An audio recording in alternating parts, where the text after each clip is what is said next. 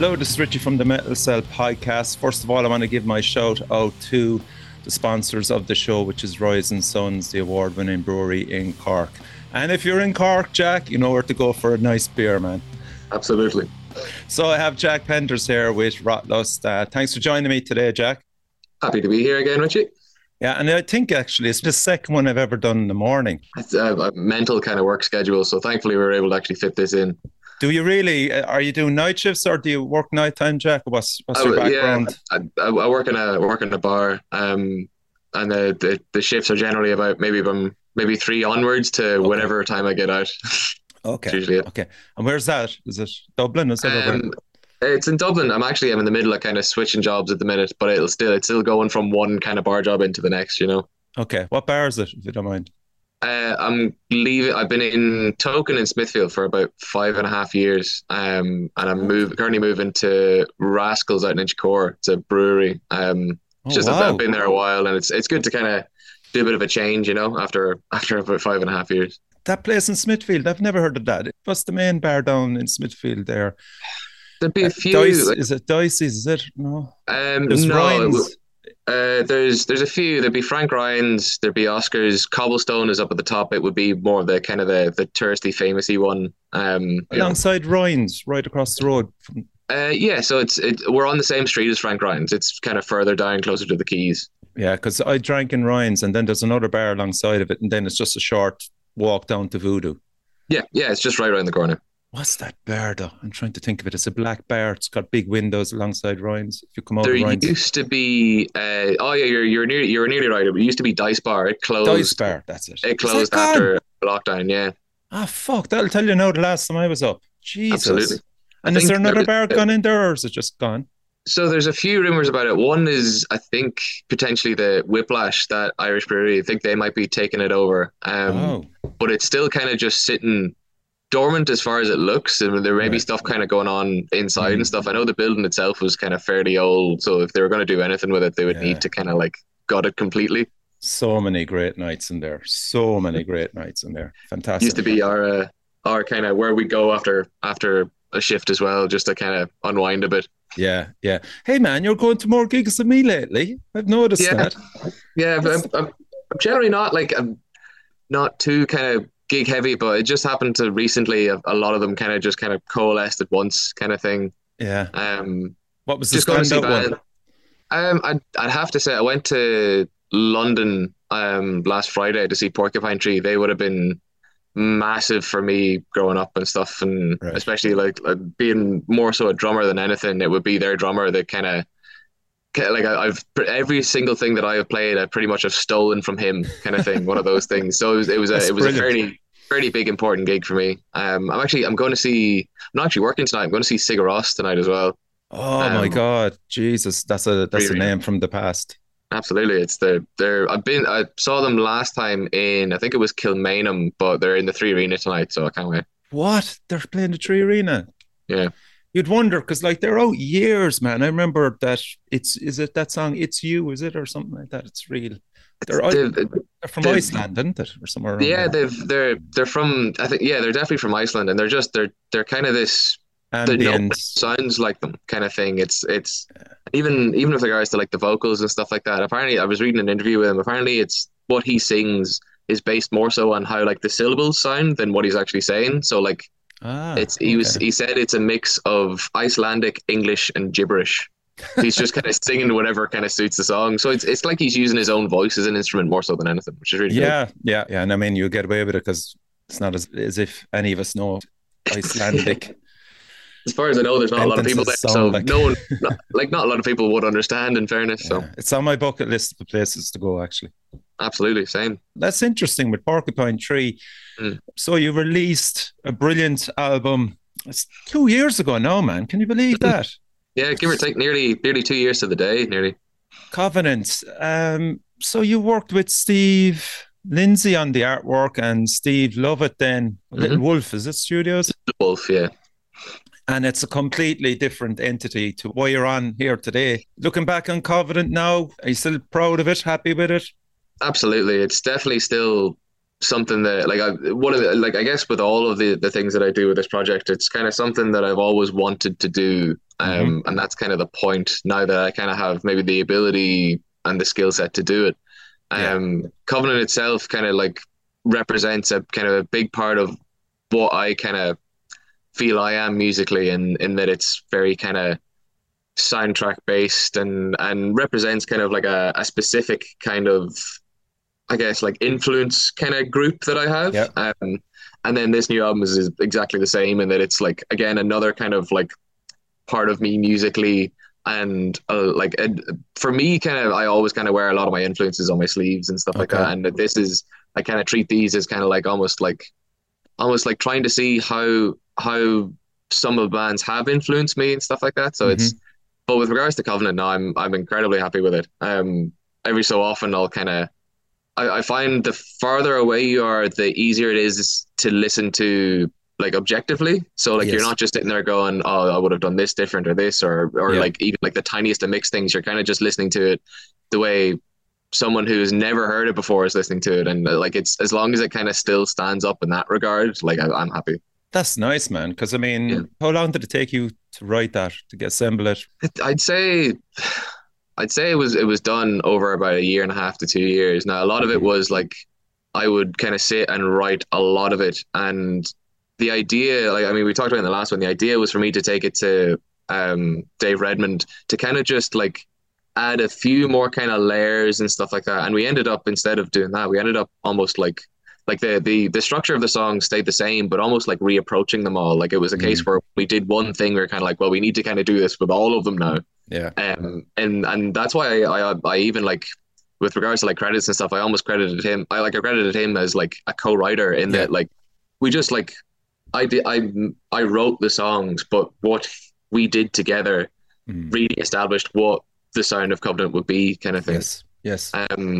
So no, I was still like immensely proud of it. It did take quite a while, over, like, again, with, like, say, both of us kind of working different schedules and then kind of stuff. We were lucky to kind of like pretty much have it all done. Then COVID hit, but then when we came back from COVID, essentially all that we needed to do was kind of like do it a once over and then Mm. throw it over to Stephen. Yeah. So now we'll talk about the Dirge. Is it a concept album, Jack?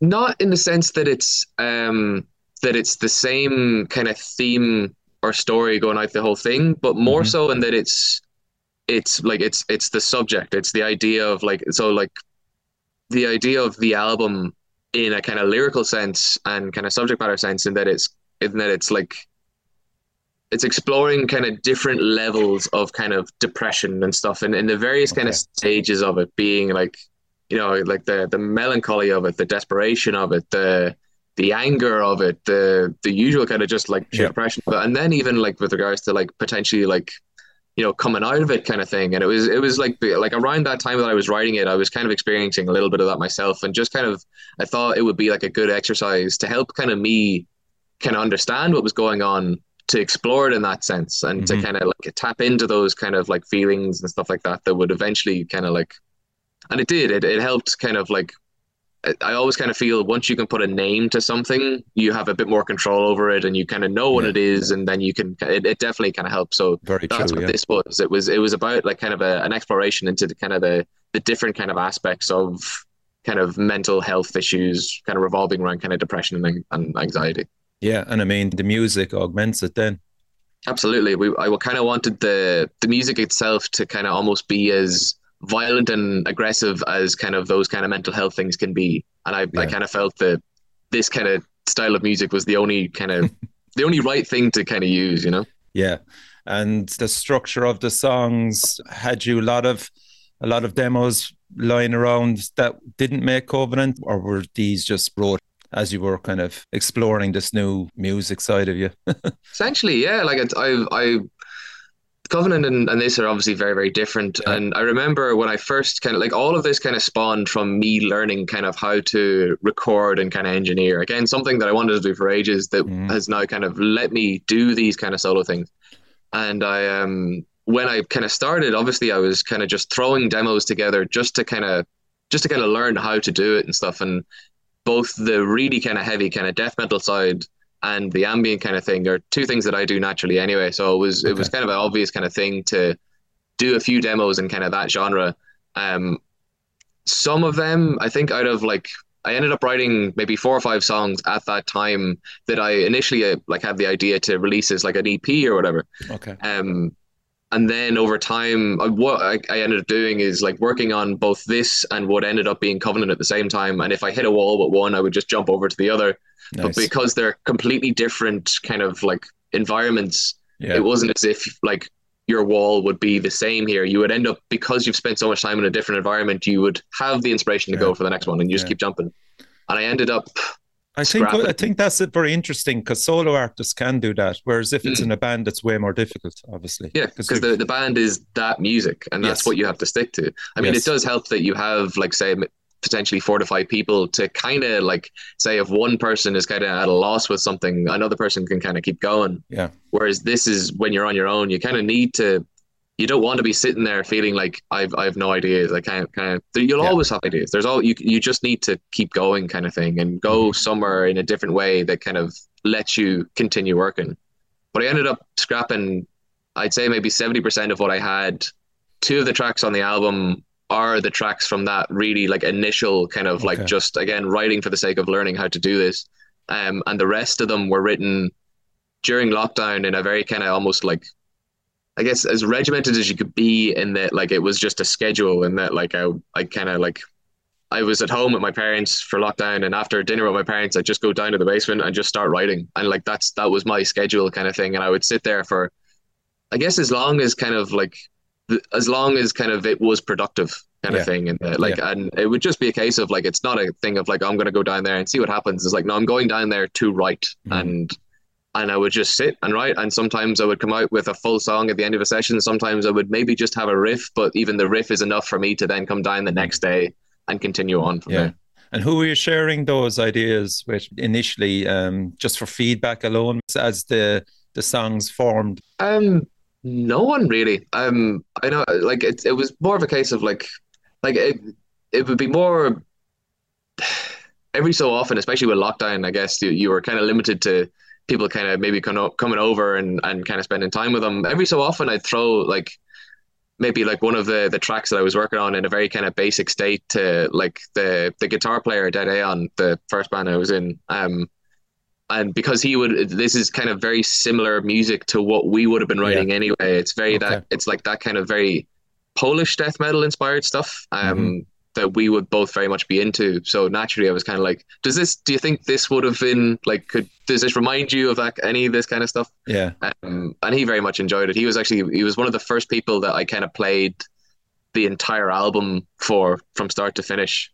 Because I had like, he's one of my longest friends, and because myself and himself would have been the main kind of writers of that band, Yeah. that I kind of felt it was appropriate that the kind of the first person I show this to when it's all finished is the person that I technically, I guess, if things had been different, I would have been writing this with anyway, kind of Yeah. thing. That's cool, man. That's Yeah. great. You genuinely appreciate their feedback. And I think actually I would have loved to seen his face when he heard the whole Mm. tracks. I mean, as long as he has known you and probably he's watched you with Covenant as well, I'm sure Mm. he was delighted to see what you were writing is now relevant. And maybe, as you said yourself, with your past band as well, they're kind of going, wow.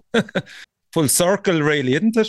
Exactly. Yeah. It's one of the things that I kind of always thought whenever I kind of had enough experience in writing and recording that I would do that, because it's in my wheelhouse. I've Yeah. been listening to death metal for as long as I can remember, and again, at this point I can play it in my sleep, kind of thing. It's what Hmm. I play when I pick up guitar, is that kind of heavy kind of music.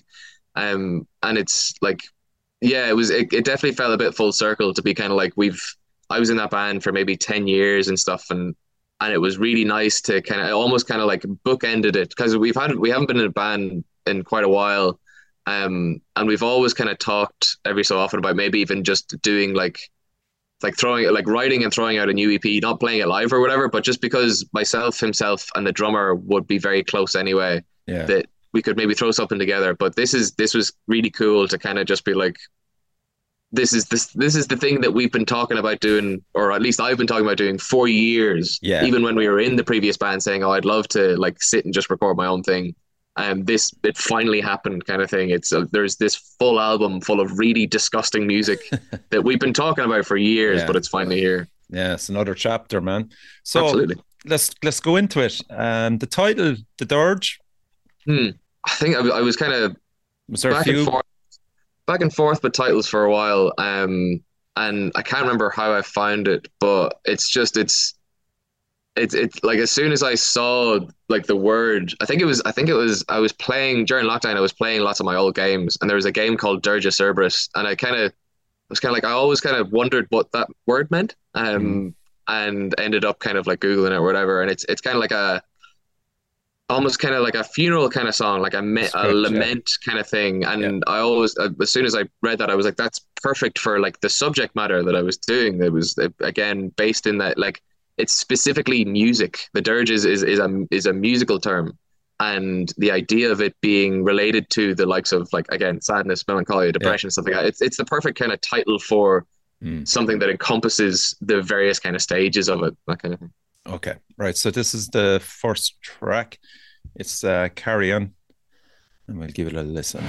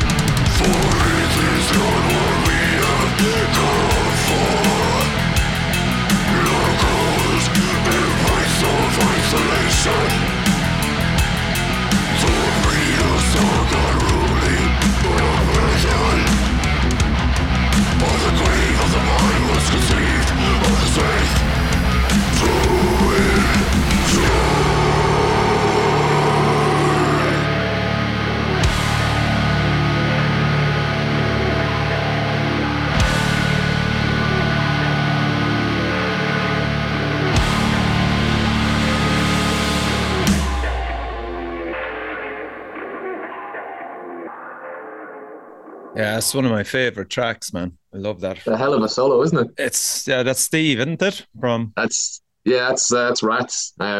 Most of the metal community in Ireland will know about him. It would have been him, and a few of the lads that we used to play with in Dichotomy that would like myself and well, our band Dead Aeon and them would have played together quite a bit. And again, like okay. him being like a sound engineer and stuff like that. It's he would have done sound for our band quite a bit. And yeah, I've always kind of wanted him on a track kind of thing because I just knew he was a phenomenal guitar Yeah. player. But the best thing about it was whenever he said he would do it, he was also kind of like, I kind of really want to add a few more things and not just guitar. So that sitar that you hear just before the solo and during, I picked it out, man. Class. Is him playing it. He has a sitar and he plays it. Okay. And as soon as I heard it, I was like, no, that's, of course I'm going to put that in. It just adds this other kind of otherworldly kind of quality to it. It does, absolutely. What were your influences for, say, if you look at a track like that, Carrion, what influences do you want people to hear through it? Definitely, like, especially with the first riff, in that it's kind of just like a repeated kind of almost kind of alarm kind of sound, and that it's just this chord kind of hit. I was definitely kind of channeling a bit of Decapitated there with the likes of, I think, Visual Delusion and stuff. It would have been like, it's just this really kind of dissonant kind of just repeating pattern. And you'll hear like the likes of like Decapitated and Behemoth and stuff will be kind of like a reoccurring kind of vibe throughout that kind of stuff. Again, it's the natural kind of sound that comes out of me when I play this kind of music. And the vocals, all you? Yeah, on this track at least. Even when you raise your voice there, man, it's fantastic. It's a lovely contrast, obviously, the guttural vocals. I always, like, when I was in Dead Aeon and stuff like that, I always kind of wanted to push my kind of ability and stuff. I never wanted to be like, and there's definitely places for it, but I never wanted to be one of those the vocalists that just kind of have that one sound. Like, say for example, your man from At the Gates, is phenomenal, but that, like, he sounds like that every time kind of thing. He doesn't really go lower or higher. That's his kind of sound. And I always kind of wanted it to sound as if there were multiple people, as if it was like 3 or 4 vocalists throughout the track doing different things, but it is just me, that kind of thing. I always kind of look at them as like different characters in the song. Yeah, it's to accentuate a certain kind of feeling and stuff. Like and again, like, even like, because there's a bit of kind of death metal and a bit of kind of black metal kind of vibe, it's to kind of like be appropriate to that. Again, if it's being a bit more kind of black metal, maybe do a bit of the higher vocals. If it's being really heavy and stuff, go lower. And then if it's this big kind of epic thing, do all 3 at once kind of thing, you know? I love it. And that was the obvious opener, yeah? Yeah, it was, even when I was talking to Rats about the track, it was the way, like, I already had, it kind of starts off as kind of like a lo-fi radio kind of version of the track kind of blended in. I already had that in there before I sent it to him, and he was like, man, that needs to like be the start. It's a very kind of like, you're just kind of coming into the album, then it just starts and pretty much just doesn't stop, like, with the kind of the ridiculous aggressiveness until the very end kind of thing. It's perfect. Yeah. Okay, so the second track here is Ceaseless, so I'll give this a blast.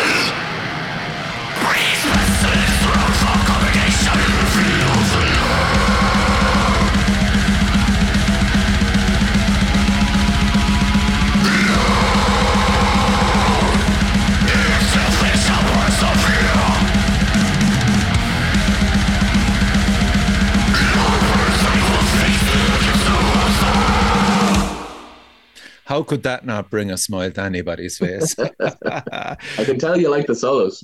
Oh, yeah. No, it's just those two had to be put in straight away. Absolutely. Barry Christie, Ex-Vile, Regression. Absolutely. Friend? Yes. Vile Regression would have been another band that we would have played with quite a bit. It was kind of those three bands, Ours, Dichotomy, and Vile Regression, that would have been kind of, if it's generally would have been at least two of us playing at one time kind of thing. Okay. And if we were lucky, all three of us were there. And the way Baz kind of played guitar always really, really stood out to me. It was all very kind of very sleek and a lot of finesse, but still kind of like very kind of heavy and aggressive. And especially with his lead playing, there was just a very kind of specific way he would play. And especially on recording when he could like kind of harmonize and kind of stuff, there was almost like a signature kind of harmony that he would do that he actually does in this solo that is like instantly recognizable as him. So as soon as I heard it back, I was like, that's exactly what it is. That's as from Vile Regression on my track, and that's exactly what I want. Yeah, the drumming patterns as well, Jack, on this is very interesting.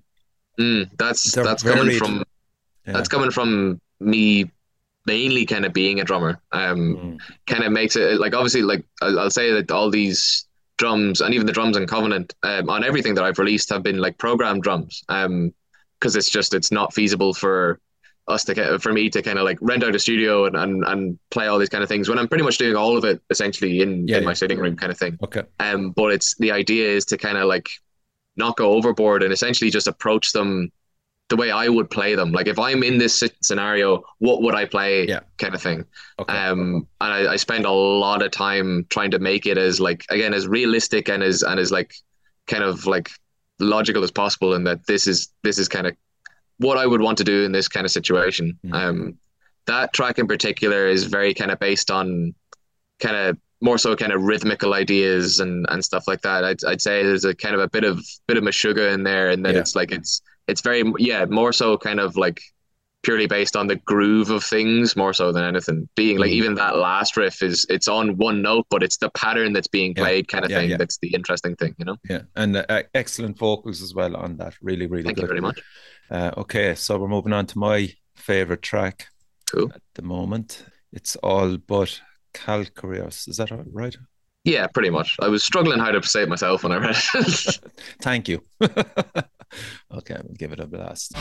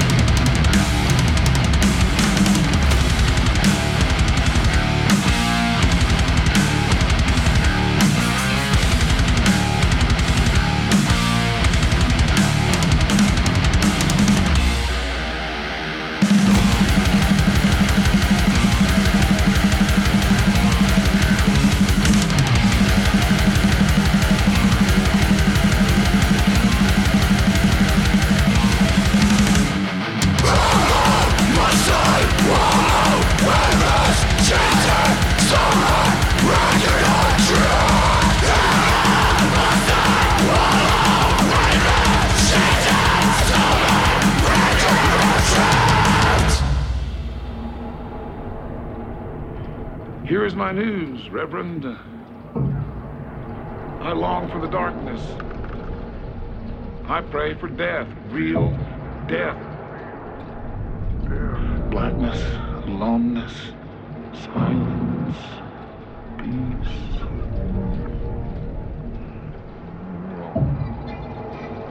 You just need to admit that you're in over your head. I don't regard my state of mind as some pessimistic view of the world. I regard it as the world itself.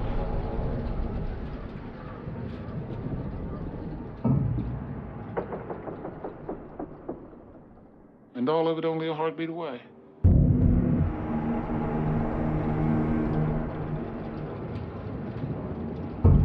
I want the dead to be dead.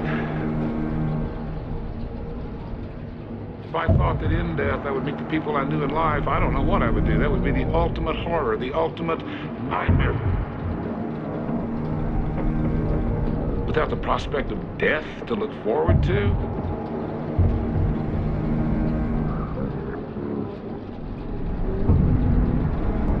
and all of it only a heartbeat away. Evolution cannot avoid bringing intelligent life ultimately to an awareness of one thing and one thing above all else, and that one thing is utility. Man, it's so hard just to cut off these clips, but you have to buy the album, folks. Absolutely. What a track. There's so much going on in this one. There's samples, there's blast beats, there's fantastic vocals from Steve Cannon. This Place Hell, what a choice. Talk to me. How did that happen? Stephen and I have known each other for quite a long time.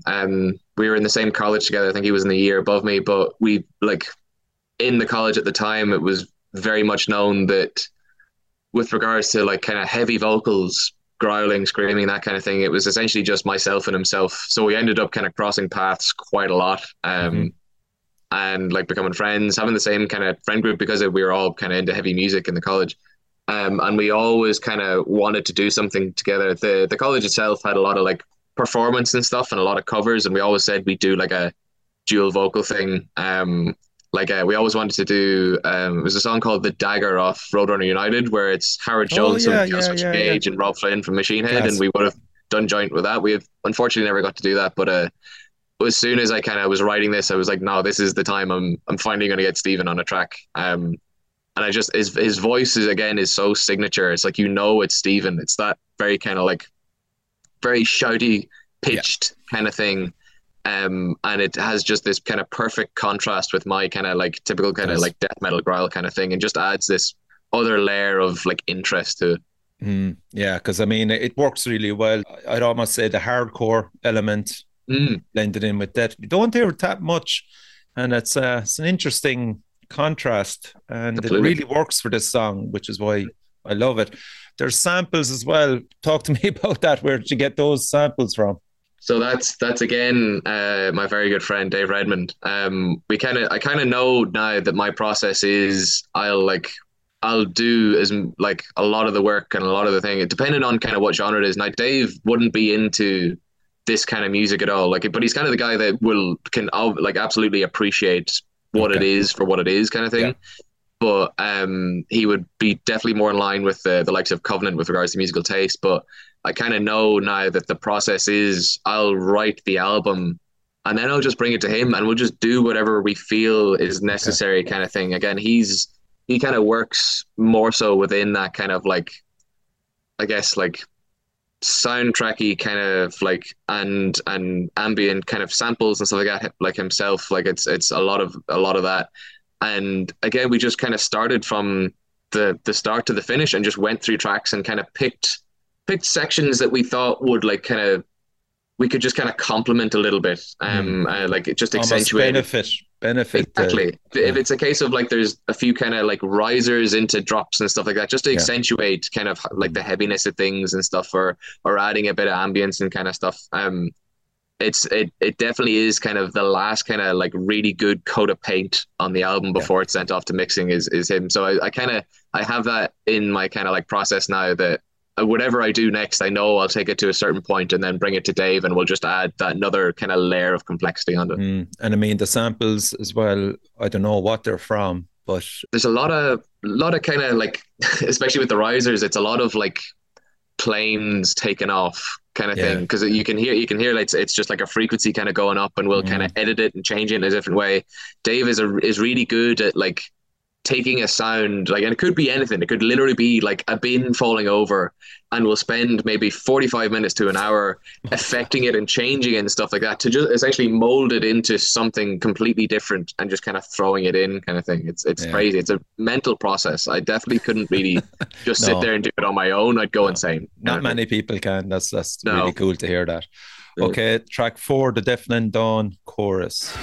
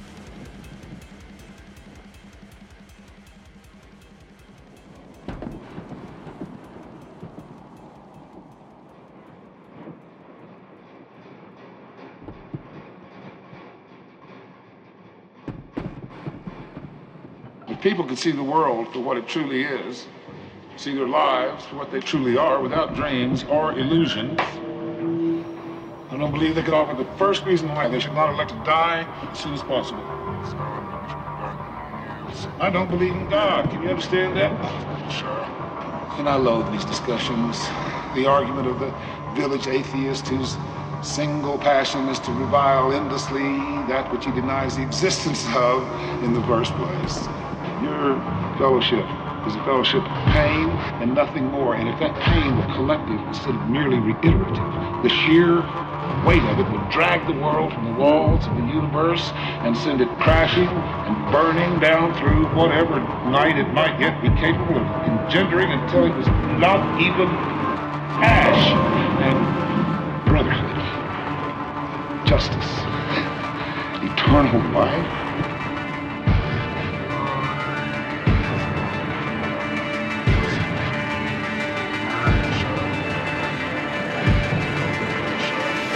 Who would want this nightmare? That's a brilliant riff. That needs to be heard live.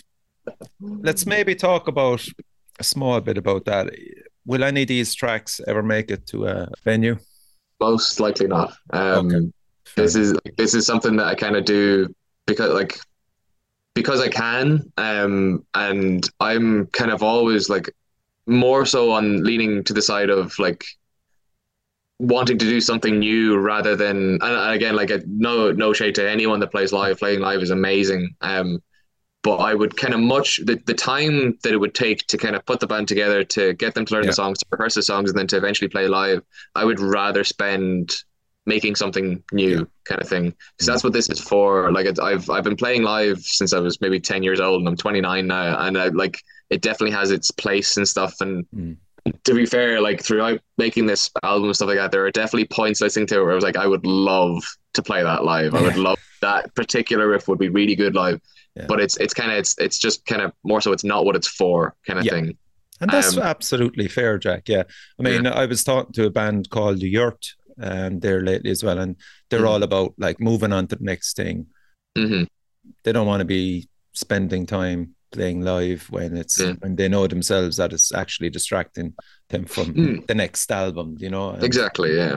Yeah, but look, do you know what? I just wanted to acknowledge there's some fucking amazing tracks on there, and you're kind of going, thank you very much. That particular track is one of the ones that survived the first kind of round of tracks. Okay. So that's actually quite an old track. That track's maybe 4 or 5 years old at this point, kind of thing. Wow. But again, gone through different iterations and different versions and stuff like that. But it was definitely one of the ones that I'm kind of like, okay, I need to keep, especially for that opening riff. I'm particularly proud of. I really like it. Yeah, like in the structure of the whole album, is there a reason why that song in particular is in there at number 4? Are you watching pacing, or is there dynamics at play? More so kind of just the feel of it. I like you probably noticed that in the certain tracks. I think it's the track 3, your favorite one, and this one. There's kind of bookends to them in that there's like spoken word. Exactly, kind of thing, and this is all kind of leading up to the last track itself, because it's kind of structured in that way, and or not the last track, sorry, the title track, which I think is the second last track. Correct. And it's that kind of felt, especially considering that track is one of the, I think there's maybe only another one that doesn't have any like features on it. It doesn't have any extra musicians. It made sense for that to just be, because it's just me kind of dead in the middle. That's your kind of like your halfway point kind of thing. It's quite a fast track. It's quite heavy, but probably more so one of the more kind of simplistic ones as well. And almost kind of, as much as it can be, it might be a bit of a kind of a break kind of thing. Yeah. Considering the other tracks are so kind of dense and kind of a bit more complex, this is a bit more straightforward. It kind of requires, I think, less from the listener, and hopefully that would mean it's a good jumping off point for the rest of the album. Yeah. Excellent. Well explained. Okay. So the next track, you're on your own with this one as well. Stain of the Familiar. It's actually a great song.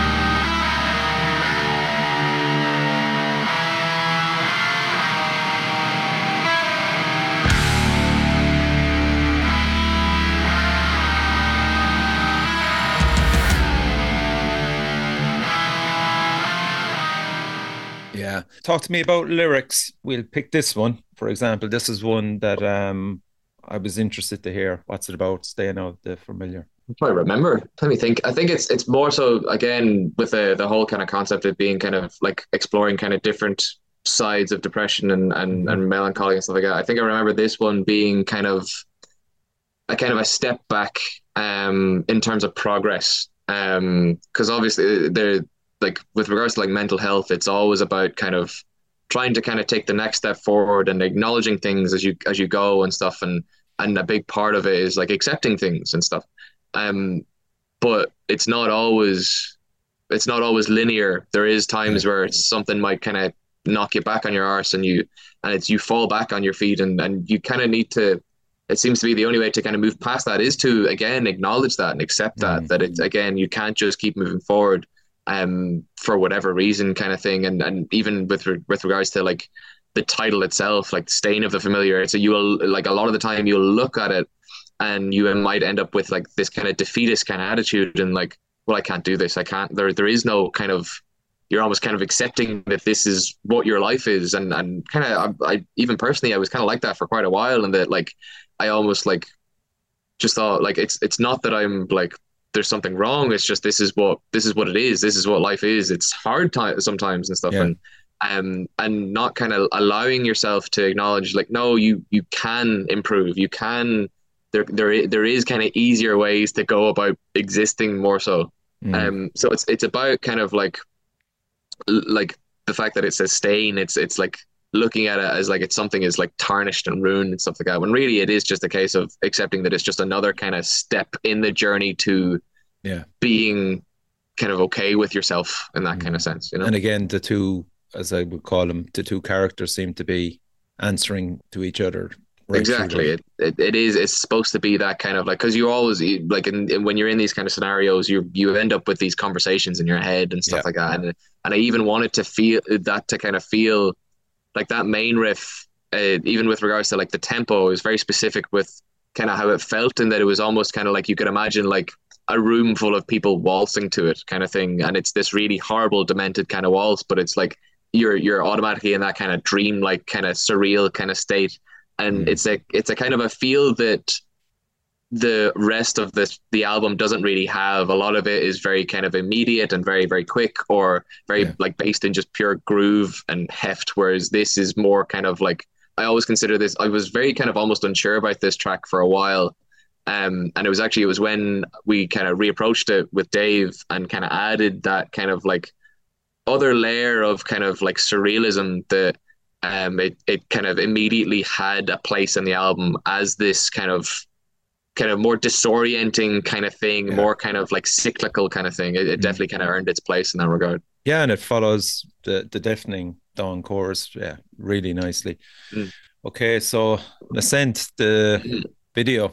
Yeah. And I think I described it as jaw-dropping when you sent it to me. It's absolutely incredible. So we'll play the track first, and then it'll give you enough time to think about it, because I am going to ask you plenty of questions on it. Go on. Okay, cool.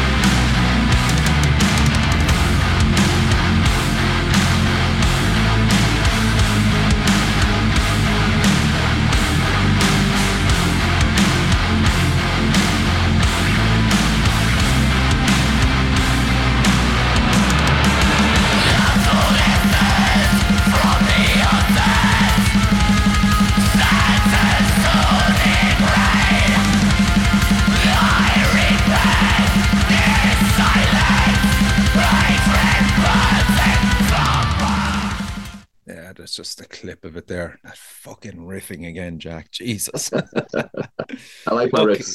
Oh, same here, man. Same here. Right. First of all, why you chose that one. Benjamin Ellis of Scar Symmetry appeared on it as well, which is really fucking cool. Was that a late edition? It was one of the tracks that was written kind of lockdown kind of time in that kind of like, and I guess like I'd say 5 or 6 of them were. It was, and I almost kind of look at those 5 or 6 as this one big cohesive thing because they were all written essentially in succession. They were quite similar. I can't remember exactly kind of when that song came about, but I kind of remember like thinking that either this one or Ceaseless were the two. If there were to be singles, that's one of the other kind of thing. Yeah.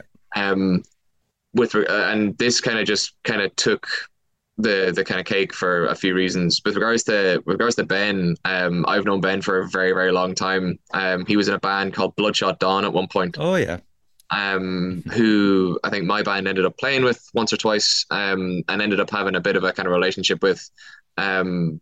And I remember, like, I met Ben one of the night. I think they were playing with, I think Flesh God Apocalypse were playing in the Pint, and I think, can't remember if we played or we were just there. But I had known the frontman of Bloodshot Dawn, and he introduced me to Ben, who was the guitar player at that point. And ended up just kind of essentially kind of like hanging out that kind of entire night and kind of talking to him about it and about like kind of what because he's a phenomenal guitar player. He's probably one of the best guitar players I've seen in person, kind of thing. And it's funny, I remember asking him, like, well, who is your guy? Who's the person that you kind of like I was saying earlier with Porcupine Tree, their drummer is my kind of drummer. Like, who's the person that kind of makes you play the way you want to play? And he was like, well, honestly, it's mainly kind of Per Nielsen from Scar Symmetry.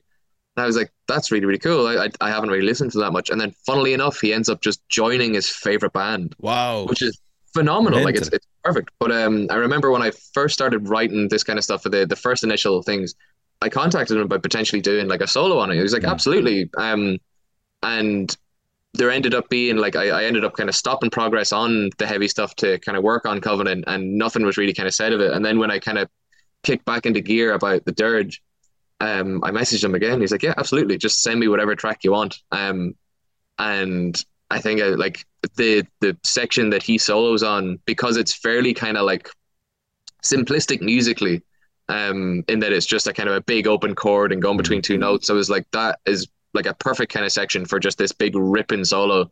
And he's like, the way he kind of constructs things and stuff like that is very kind of like, it's full of massive technical ability, and then would suddenly have this really catchy kind of little line that you almost kind of like, there's a part in the solo where every single time my friend hears it, he like sings it, because it's just that cool little catchy part.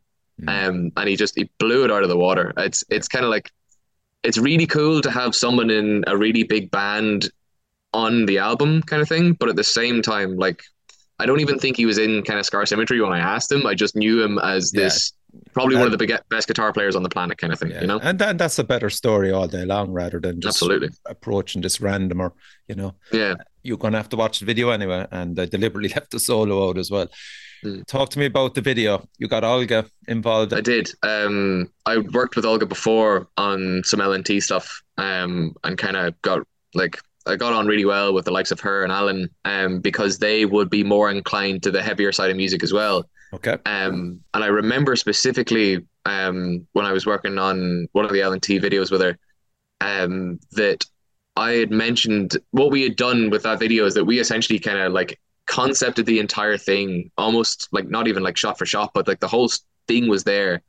And we just kind of wanted her to obviously to film it, but to kind of like bring it to that next level kind of thing. Yeah. And I remember talking to her at the end of one of the shoots being like, and you could, like, I was essentially saying, it's like, you can go as crazy as you want with this, as like mental as you want. And she was like, she seemed surprised because she was assuming that she was essentially working to a brief. Okay. And we were like, no, that's more so the concept and not so much the execution. But I saw that she was like, the video itself is all really weird and distorted and stuff like that, and it's perfect. But I could tell from that conversation that she was very much kind of holding back in terms of like how extreme she could bring it. And when I kind of decided that I was going to do a music video for this album, I was like, well, obviously I'm going to go to Olga, because again, that familiarity with that kind of music, as well as her kind of dark kind of subject matter anyway, that I was like, we had a meeting with her and Alan, and essentially I was like, look, I pretty much just want to unleash you onto this track. Yeah. I'm not going to give you a concept. I'm not going to give you an idea. I'm going to give you the track. I'm going to give you the lyrics, and I'm going to give you the album artwork. And you essentially just do whatever you want. As much creative control as I had over the music, I want you to have over the video. Yeah. And she was elated with the idea. She was like, because surely that's every kind of like music video creator's dream, is that for a band to come to them and just say, just do what you do kind of thing. Because at that point, you're like, you've established that like you have a style, you have a way to do things, and you're trusted enough with that. There you go. Yeah, that's the key element there, is trust. Yeah. And she was so delighted. She very much invested herself in it.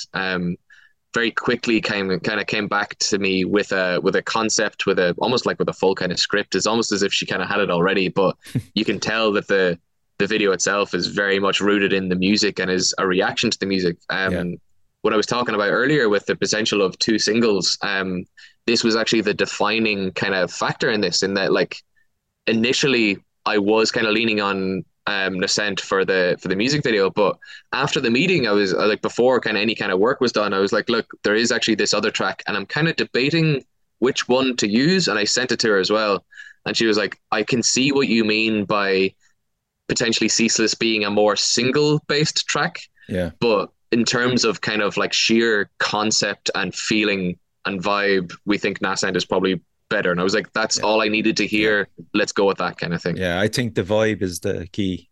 Exactly. Yeah, it is this more kind of like Ceaseless is a great track, and it's very kind of unrelenting. That like that's the point of the name, is that it just keeps going and pummels you into kind of submission. Whereas this is more grand. It is more kind of epic in scale. It is more big and open, and lended itself to a more kind of like equally grand and epic and kind of like mental kind of video itself. I mean, the video itself, I mean, like Behemoth, like that standard, that's so high. Yeah. It's incredible. It's just absolutely mind-blowing. Where was it filmed? So it's a house, I can't exactly remember the name of it, but it's a house just off of Maynooth. Okay. It's like this massive kind of 3-story kind of house.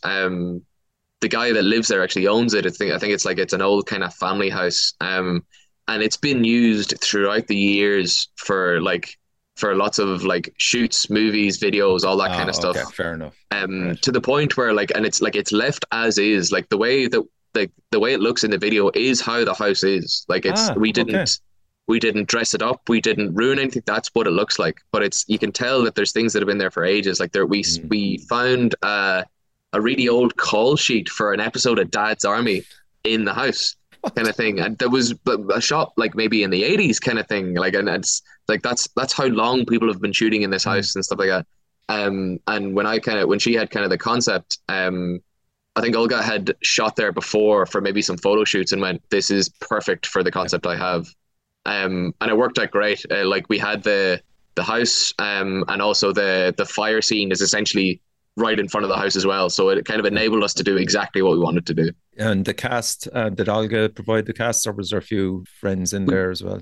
We both tried to kind of like recruit as many people as possible, but for the subject matter and stuff and what it entailed, it obviously, you had to be a very specific person to kind of want to be in that video. Now we were kind of a bit concerned coming up to the video, because there wasn't a lot of replies, and we were really hoping to have like a big group of people that was fairly diverse. Like we wanted all shapes and sizes, all different types of people in varying ages and genders and all that kind of stuff. We wanted it to just be a very kind of almost nondescript group of people. Yeah. And we managed to get that in, and we were struggling to get kind of male people in as well, but we eventually got a few people.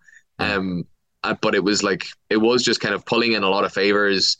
Olga, obviously, as a photographer, deals with a lot of models, and she does a lot of nude photography. So she knew a few people that we would be willing to kind of. Yeah. And the thing is, that was one of Olga's kind of main things in the concept, was that like it was very kind of like she wanted them to be nude to kind of really accentuate just kind of otherworldly and surreal this place was, kind of thing. So that was almost like a kind of a make or break thing. If people wanted to be in the video, they kind of needed to be okay with that kind of thing, which made it difficult initially. But on the day, we were we were blown away by the amount of people. I think we ended up with maybe about 15 extras or something, all butt naked for the entire day. Yeah. And we were delighted. We genuinely, we didn't think we would get that much, but we were so happy. And that shoot, you got it done in the day? So we had 2 days in the house itself. The first day was all extras and me kind of things. Any shot with me and the extras in, it was a very, very long day. I think it was like maybe 13, 14 hours or something like that.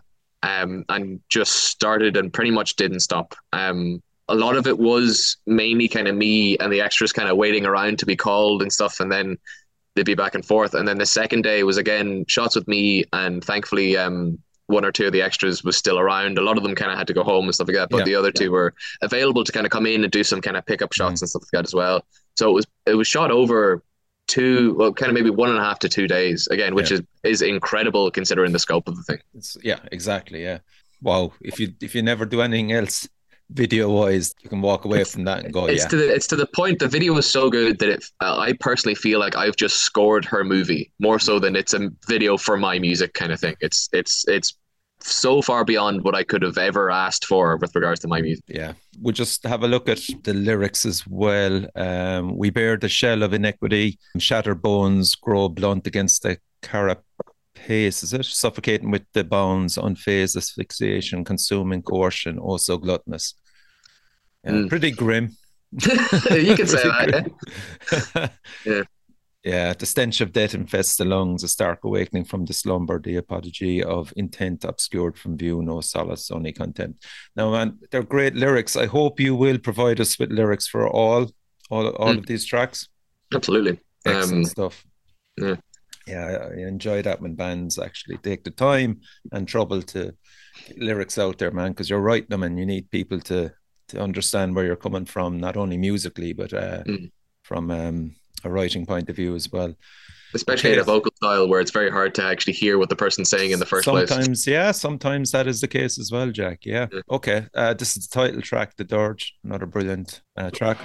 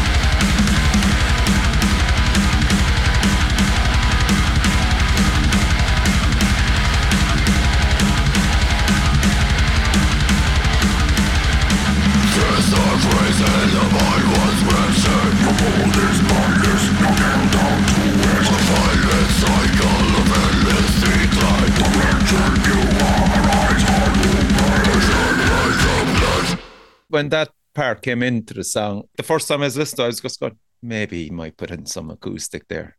And you just led it in beautifully there, man.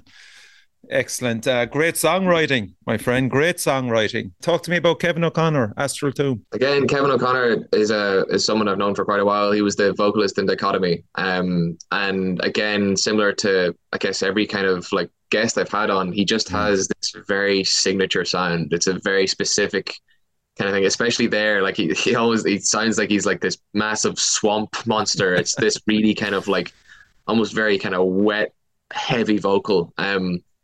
And I've always kind of wanted him on a track. The drummer of Dead Aeon, who I've lived with for years, is the drummer of Astral Tomb. So I'm constantly hearing all the kind of stuff they're up to and stuff. So it's really cool to kind of still have that connection. And with him, like he was kind of the one that kind of led the theme of the lyrics in this one as well. Because I explained to him kind of where I was going with regards to kind of lyrical content, because with regards to like any kind of the vocal guests, whether it be Kev or Stephen, I wrote with them kind of thing, as opposed to just kind of like giving them a sheet of lyrics and getting them to sing it. Like I was like, I wanted it to be as collaborative as possible and not just be like a little feature where they get a verse. It's always like a duet and back and forth. Yeah. And I wanted to be that kind of thing creatively as well. So when I explained to him kind of the kind of the theory for the album, he kind of put forward this idea of like, it's like when you're kind of surrounded by people that are also kind of very kind of like not kind of like toxic, but like I guess yeah, toxic, and that you kind of inherit a lot of it, that you take a lot of it on if you're a fairly kind of like empathic kind of person. And it's a lot of those things where it's like sometimes you just need to like look at it and go, look, do I really need to be here and suffer through this? Because you are like you would try help as much as possible, and you could potentially be dealing with your own stuff. And it's when you're repeatedly helping and you just see like, look, I kind of feel like I'm doing all the work here, where it's your thing that you're supposed to be dealing with, and you're putting their kind of like mental anguish on top of yours. Yeah, it's like it's the classic idea of like someone drowning, you're going out to save them, and that's exactly it. You're in more trouble than the person themselves. Exactly, yeah. If they end up kind of clambering onto you and pushing you down to kind of, and that's how we kind of approach this one. And it's like I wanted it because like initially the name of the album was going to be the Deafening Dawn Chorus. I thought that was just like a really cool idea for like an album kind of thing, and didn't have really like. That didn't really kind of merge with the idea, the concept too much. Like, it was just like a cool kind of title. But when I was writing this, it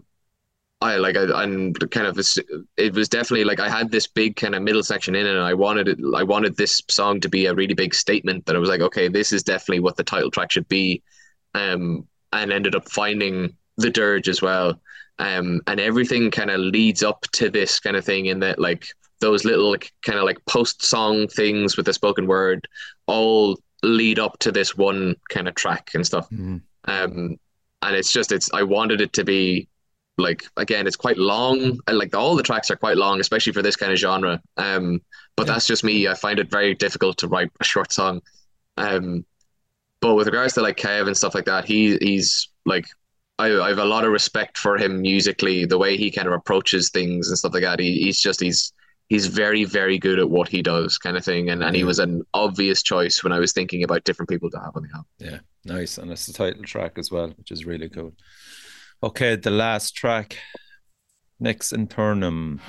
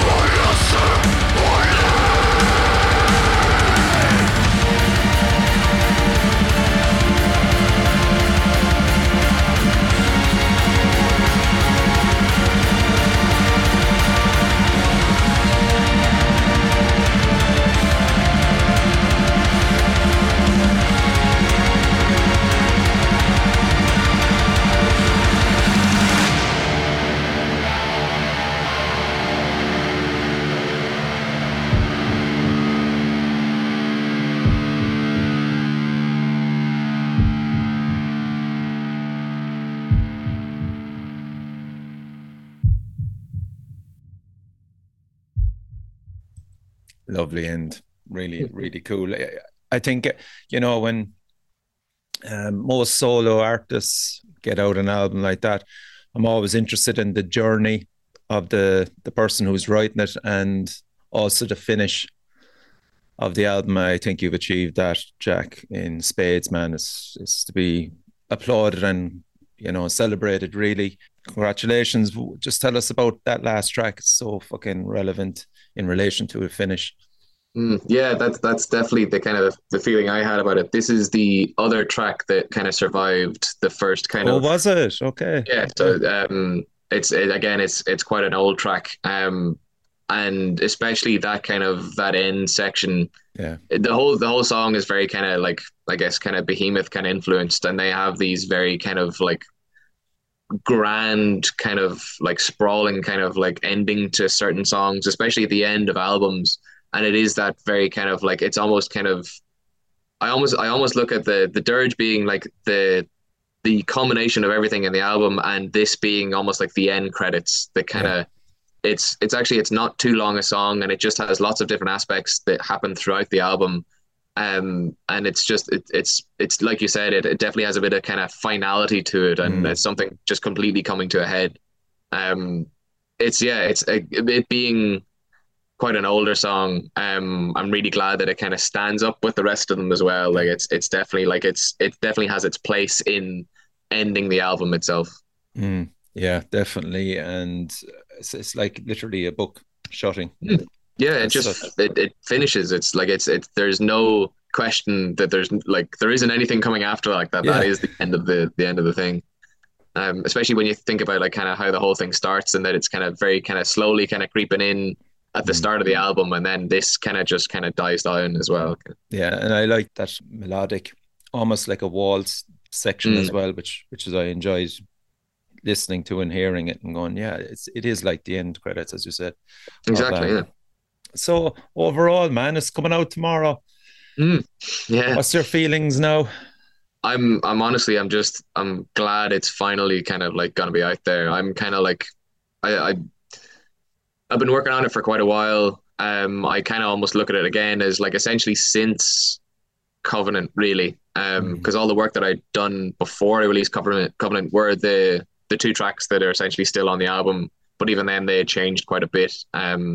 So it seems like my album cycle is about 2 years kind of thing. Okay. So I have about 2 years before I have the other one, or I have to have the other one out. But I'm immensely proud of it. Like I said, it's an album that I've wanted to write since I was very, very young, and just didn't really have the kind of I guess the situation to be able to do it. And it's something that I kind of felt I needed to do, like you're saying, kind of coming a bit full circle, and almost to kind of like, with regards to kind of Dead Aeon, I was just the vocalist in that band, and my friend I was talking about earlier, Chris, was the guitar player, and myself and himself, like he had a very, very specific way of playing guitar, and that he had his own custom tuning and stuff like that. And to this day, he's one of the most unique guitar players I've ever met. No one sounds like Chris, kind of thing. So it would have been very difficult for me to also physically write something, but it was more so he would have an idea, and I would kind of be like, okay, try this, take that part, move it there, do this a bit slower, that kind of thing. Be a bit more of a kind of arranger kind of thing. And I was genuinely interested to see like how kind of similar or how relatable my kind of solo stuff would be to that kind of stuff. Because again, technically he physically wrote and played it. I just kind of orchestrated them a little bit. But the fact that I could have released this album as a Dead Aeon album, and no one would have asked any questions, kind of thing. They would have just expected that it was just the same guys, kind of thing. Because it is, and it's just the kind of the heavy kind of music that's inherent in me that would even come out if I was channeling it through someone else anyway. So it was a cool little experiment in that kind of regard. But I'm immensely proud of it. It's definitely something that I'm like, especially considering like with Covenant, I mixed that myself, and that was because I didn't know how I was going to give that massive work to someone else and them know exactly where I needed everything to be. So I kind of just needed to do it myself. Whereas this, I was like, because it's more of like almost like a normal kind of almost band formation, and that there are guitars. But there's a lot of people gave their time to you, man. So you need exactly. The last thing you wanted it to do is come out sounding fucking shit, like, you know, just exactly bad mix or whatever. So is that where Aidan Cunningham came in to play? Well, like again, all of these people that have come in, I've had some kind of past kind of dealings with and stuff. And Aidan is definitely one that I've worked with before and wanted to work with again. And again, similar to Olga, I had worked with him in a scenario where, I know he's an amazing mix engineer and master. Like I know, and so I was working with him with the L&T stuff, which is again more kind of like, I guess, not death metal. But it was a case of, I know he has a background in really heavy, really kind of noisy music, that as soon as I did this, I was like, I obviously have to give it to Aidan, kind of thing. Like I know that, like, I want, again, like you're saying, a lot of people have given their time to this.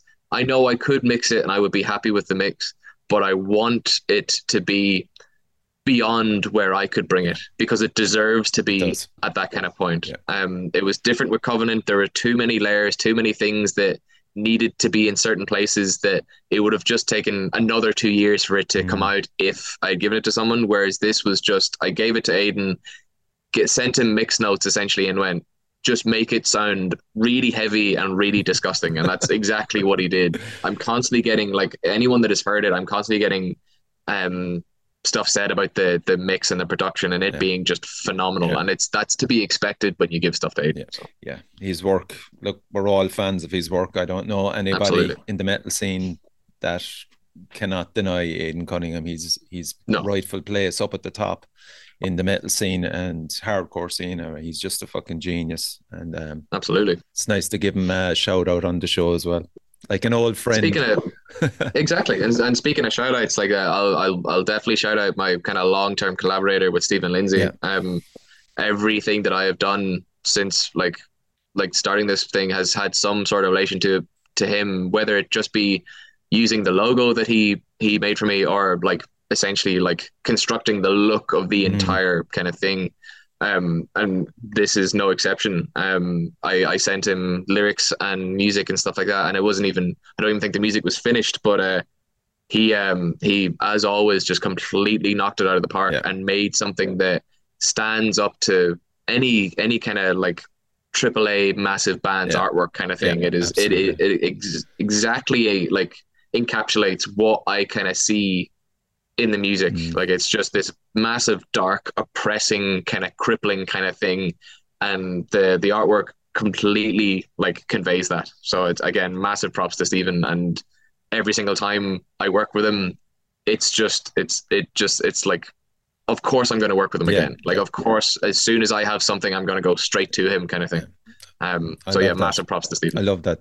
And I really enjoy bands that will stick with people that they know, they trust, and the trust is the huge factor, isn't it? Really, like, you know, absolutely. When you give them something, that they'll treat that with as much love and care as the person who has wrote it, you know, and give it back twice-fold, you know, and you're the one that's sitting down going, oh my God, I'm so happy that I trusted this guy with it, and look what he's brought back to me, the more than I'll get. Exactly. Is there anyone else, Jack, you want to thank there? That, like, I know we've talked about all the musicians. Is there any people in the background there? Now's your chance. Definitely, like my two housemates, one of them being Evan, the drummer of Astral Tomb, and the other one being Kev, the singer of my other band L&T. They've kind of, like, I do a lot of, like, I'm currently sitting in our house right now, and my kind of studio setup is dead in the middle of our sitting room, because it's literally the only place that it can be. But they're incredibly kind of understanding of that, and as I'm writing these kind of things, they hear every single iteration of it, from like the most basic idea to the finished product.